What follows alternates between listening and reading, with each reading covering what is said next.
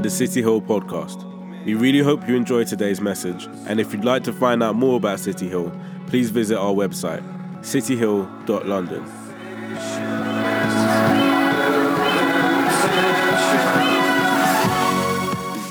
Before we begin today, I just wanted us to kind of, have some time to just kind of forget or disconnect from any distractions and things you may have on us at the minute. So I'm going to start with a quick activity. So if everyone could just close their eyes. Everybody just close their eyes.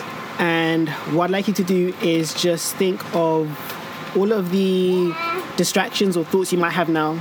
So whether it be work or family or life, all of those situations that you are thinking of now or that maybe you've been thinking of during the week, I'd like you to just think of those right now.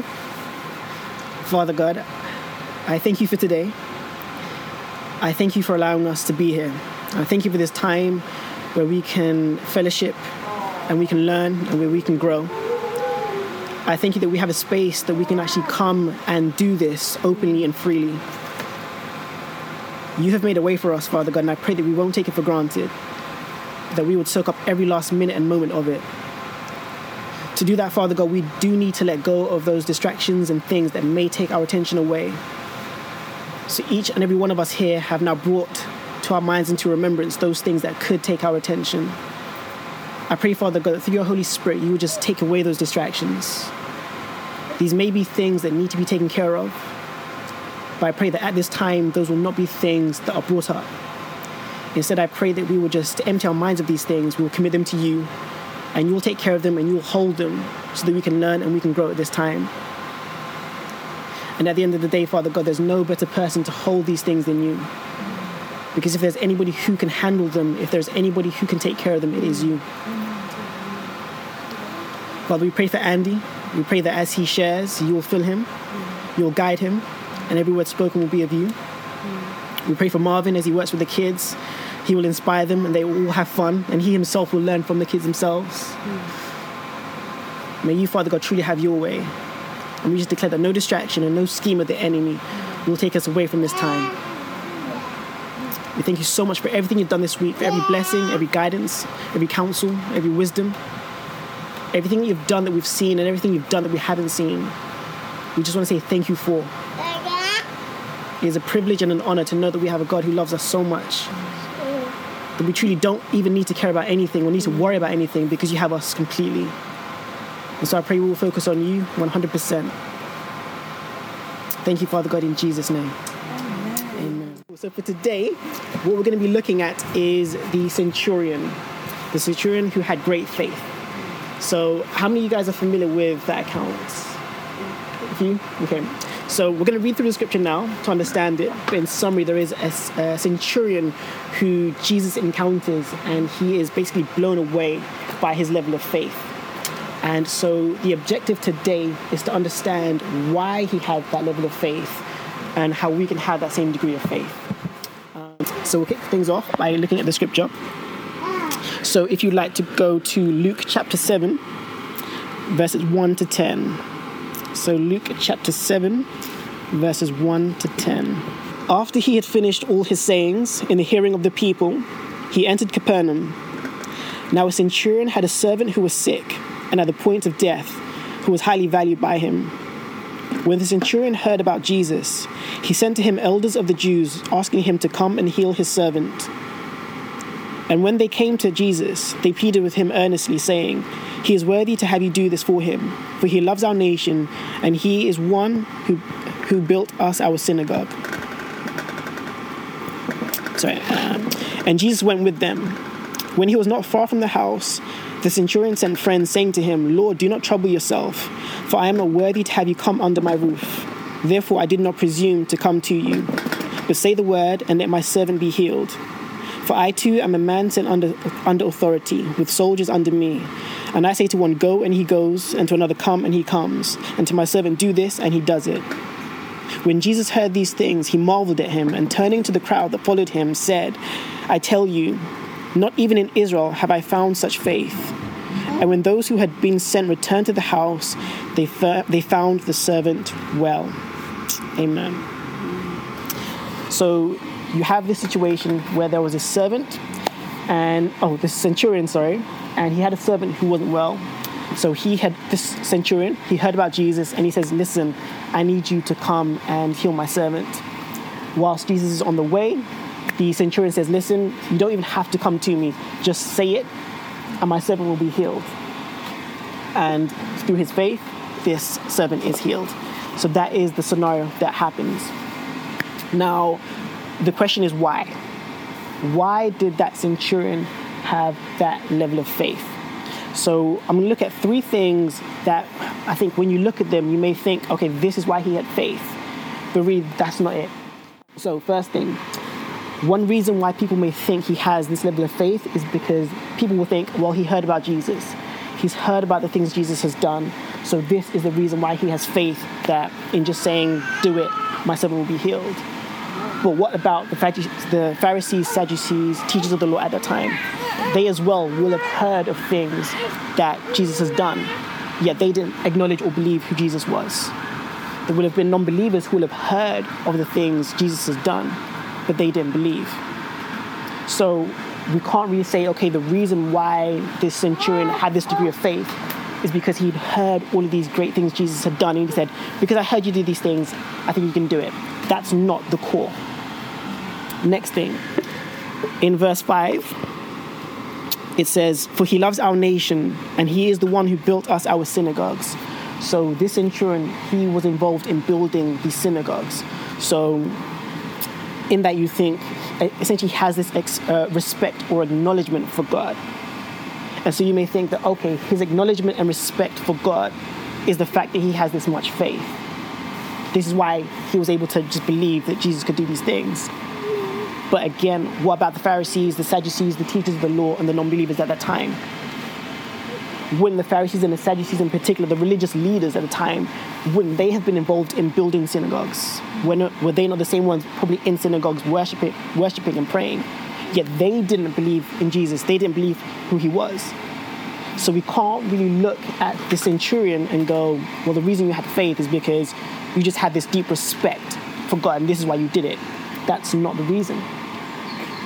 In verse 6, and Jesus went with them. When he was not far from the house, the centurion sent friends, saying to him, Lord, do not trouble yourself, for I am not worthy to have you come under my roof. So the centurion basically says, listen, I'm not even good enough really for you to come to me. And I don't want you to be here because you don't need to. And so in Jewish law or custom or law, tradition, culture, there was this thing that it wasn't good for a Jew to go to a Gentile's home because it was basically seen as making that Jew unclean, or it was an embarrassing thing for them to happen. So this centurion, for him, he even considered, you know what? I don't even want you, Jesus, to come to my house because I don't want you to embarrass yourself by even coming to me. He has that level of respect and reverence for who Jesus was. He doesn't even consider himself worthy for Jesus to come to his house. But then you think, well, what about the Pharisees, Sadducees, and teachers of the law? They too would have had a certain reverence to Jewish traditions and customs and culture. But they didn't have that same level of respect and honor for who Jesus was. So it isn't really enough to say, okay, the reason why the centurion had this degree of faith is because he had a respect for Jewish custom and law and tradition. That wasn't the reason. So the question is why? If these factors, which should be why the centurion said, I believe you can do these things, on the cause, what is? And I put to us, the reason is his heart. His heart was the thing that actually gave him that level of faith. And the question is, I guess, what type of heart did he have? And so using the scriptures, we're actually going to identify the type of heart this centurion had and how we can actually adopt that same type of heart, because ultimately that is what gave him that degree of faith. So to understand this, we're going to look at Matthew. So if you go to Matthew chapter 13, and we're going to look at verses 1 to 9. Okay, so this is the parable of the sower. And through these parables, we're basically learning about the types of heart that we as people can have. And the type of heart we have is so key, so crucial, because the type of heart we have determines how we receive the word. And the answer is basically the type of heart the centurion had is what allowed him to receive the word the way he received it, is what enabled him to have the type of faith he had. But we're going to dissect and understand this clearly. So, starting from verse 1. That same day, Jesus went out of the house and sat beside the sea, and great crowds gathered about him, so that he got into a boat and sat down. And the whole crowd stood on the beach, and he told them many things in parables, saying, A sower went out to sow, and as he sowed, some seeds fell along the path, and the birds came and devoured them. Other seed fell on rocky ground, where they did not have much soil, and immediately they sprang up, since they had no depth of soil. But when the sun rose, they were scorched, and since they had no root, they withered away. Other seeds fell among thorns, and the thorns grew up and choked them. Other seeds fell on good soil, and produced good grain, some 100-fold, some 60, some 30. He who has ears, let him hear. What does that all mean? We're going to look at the scripture to actually explain what those different types of soil are and what the seed is. So if you go to verses 18 to 23, what we see is Jesus actually give a breakdown of those different types of soil. So verse 18. Hear then the parable of the sower. So hear then the explanation of the parable that was just shared. When anyone hears the word of the kingdom and does not understand it, the evil one comes and snatches away what has been sown in his heart. So the first thing to do is really break down what the seed is. So the seed is the word of God. So that's a true word of God. And the soil that's being described here is the heart.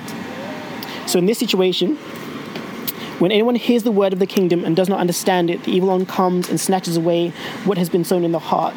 This is a situation where somebody hears the word of God, but for different reasons, schemes of the enemy, it could be somebody telling a lie, or it could be them just not believing what they've heard. They don't allow that word to settle in their heart. So it's somebody who may hear the gospel being preached, but then goes, you know what? No, I don't believe it. I don't accept that. I don't agree.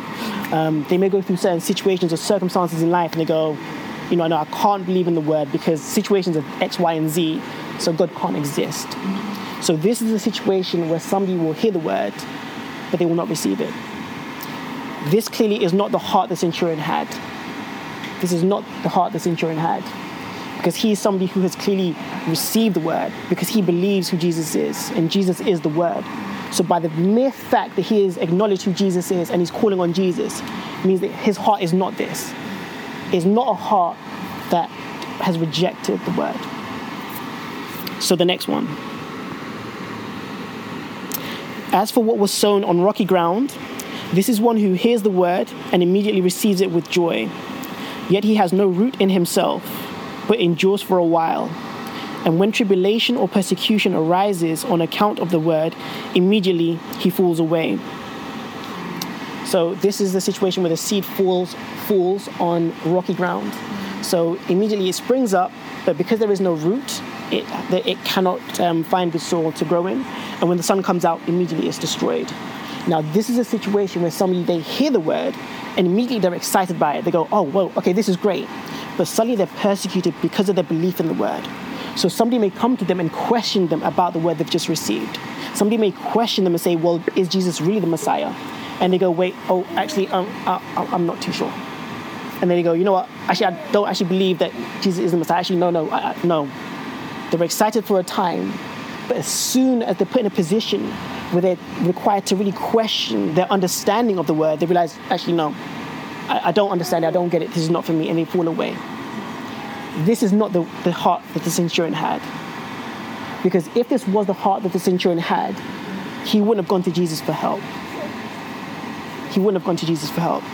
Because for him, it wouldn't be a situation that he faces a problem and he can go to Jesus. He would face a problem and immediately go, you know what? There's another solution to this. And the mere fact that he has chosen to believe that Jesus can heal him means he has accepted the word must be true. He's somebody who has said, you know what? This word, it is something I can stand on. So this individual here, this is not the heart of the centurion. His heart is not rocky. Verse 22. As for what was sown among thorns, This is one who hears the word, but the cares of the world and deceitfulness of riches choke the word, and it proves unfruitful. So this is somebody who will have heard the word of God, but chasing money or the pleasures of life will take them away from that. Is that the centurion? Clearly not. And you can see this isn't the centurion by the fact that he has been involved in building a synagogue. He is somebody who is using his resources and his time and his energy to building somewhere where people can come and know who God is. They can know who Jesus is. So this can't be the heart that the centurion had. So again, what heart does he have? As for what was sown on good soil, this is the one who hears the word and understands it. He indeed bears fruit and yields, in one case 100-fold, in another 60, and in another 30. So when a seed falls on good soil, it produces fruit. The seed goes into the soil receives it, and it produces fruit. This is the heart the centurion had, because he's somebody who had received the word, he'd received who Jesus was, and he sought to understand who Jesus was, and he chose to follow who Jesus was. And this is why he had such faith, because of his heart. His heart was in a place where he had said, you know what? I believe what the word says about Jesus. And I believe what Jesus is saying is true. And so I choose to follow him. This is why he had such levels of faith. It wasn't the fact that he had built a synagogue and that was his justification. It wasn't a case of him looking and saying, okay, I've done this, so yeah, I must have faith. I will believe. It was all about his heart. And so for us, the question is, what is our heart like? For each and every one of us, what is our heart? And we really need to assess what the state and condition of our heart is. Because at the end of the day, the only thing that stops us from having this degree of faith, this faith that makes Jesus proud, is our heart. And the thing is, it is so easy for our hearts to get changed. Because we can be here, for example, and hear a word, right? And we can feel encouraged, we can feel uplifted, and we can be like, oh, actually, I know what I need to do to have the right heart. But we can leave here and face a challenge. And as soon as we have that challenge, we can be like, Jesus, where are you? I don't believe this. But we need to have a steadfast heart that says, I believe in the word. I believe in who Jesus is. This is the state of the centurion here. He faced this situation where there was a servant who he loved, who was in trouble. But he didn't let that situation override his trust and belief in the word and in Jesus. He put Jesus and the word first. And that is why he had great faith. So my encouragement for every single one of us here is to really examine our hearts. Understand, okay, do I really have a heart that is good soil? Do I really have a heart that's good soil? Or are there thorns there that are choking it? And I remember when I was kind of reading these scriptures previously, for me I was thinking, oh man, I feel like I've got some thorns, you know? I was like, legit, I've got some thorns. And I remember speaking to another sister in Christ, and she asked me the question, she said, like, straight, she says, Apollo, do you trust God? And I was like, you know what? No. I was like, I cannot say that I 100% do. So it's not to say that I don't trust him at all, but I cannot say that I trust him 100%. Because when I reflected on situations, I had some doubts. There were situations in my life when I was like, I'm not too sure what's going on in the situation. And by the very nature of me saying, I don't know about the situation, I had meant that I'd focused on that situation, and I hadn't considered that God can override it and run it and control it. I was still trying to control the situation. I was still looking at it and thinking it's a challenge, it's an opposition. It's something that I don't see the solution for. But if I truly believed, that wouldn't be the case. If truly here my heart was truly just good soil, the situation wouldn't faze me. I would see the situation that exists and I would say, you know what, it's all right, God's got it. God's got it. And I guess for me, reflecting, it's a case of, well, how did I get to this position? How did I get to a position where I was sure that I just did trust God 100%, to now being in a position where I realized I don't really trust him? And again, it's life, it's things we go through, it's circumstances, it's the unexpected, it's laziness, it's being comfortable. These are all situations which can slowly produce stones in our hearts, or weeds in our hearts, or thorns in our hearts, that can take them from being good soil to bad soil. And again, it's tricky because this ultimately is what is stopping us from having that faith that God could be proud of. So again, this week, really just I challenge everybody and everyone listening to take some time to really assess your hearts and be honest with yourself. You know, can I say that I've really taken the word into my heart and I truly trust and believe in it? Because the truth is, you will know when you assess those situations, you evaluate the circumstances in your life, and if there are questions, if there are doubts, that God cannot handle those things, that He will not see you through those things, that He cannot provide a way in those situations. If you feel that God isn't present in those situations, then understand, okay, there are some things in my heart that need to be changed. There are some thorns that need to be taken out. There are some stones that need to be taken out. But the good news is, it's not, in understanding there are thorns, it's not a case that you suddenly feel bad. It's a great thing. I loved it when my sister in Christ asked me that question, because then it made me evaluate. I had to then stop and go, wait, okay, what are the stones? What are the thorns? And so now I can work on making sure they're uprooted, they're taken out, so that I can be like the centurion who just has that 100% perfect faith and trust in God and trust in the Word, because that's where we need to be. And at the end of the day, it's, if there is a gardener, right, and he wants to turn his soil into good soil, he cannot just click his fingers and suddenly all the roots and the stones are taken out. It's a process, right? Everything's a process. He has to first go to his garden and go, okay, where are the stones? Where are the thorns? Identify those things. And then he needs to take time to work to get those things out. So same with us here, we're all on a journey. So enter into that journey, or if you're already doing it, continue that journey of taking out those stones, taking out those thorns, taking out those things that stop you and stop us from really receiving the word and accepting who Jesus really is. And then we'll get to a place of good soil. Amen? But in summary, this is why the centurion had that great faith. It was his heart. It was his heart. It wasn't the things that he had done. It wasn't the traditions and the customs that he was holding to. It was the fact that in his heart, he had received the word of God. He received and believed who Jesus was, and he trusted and followed him. Amen?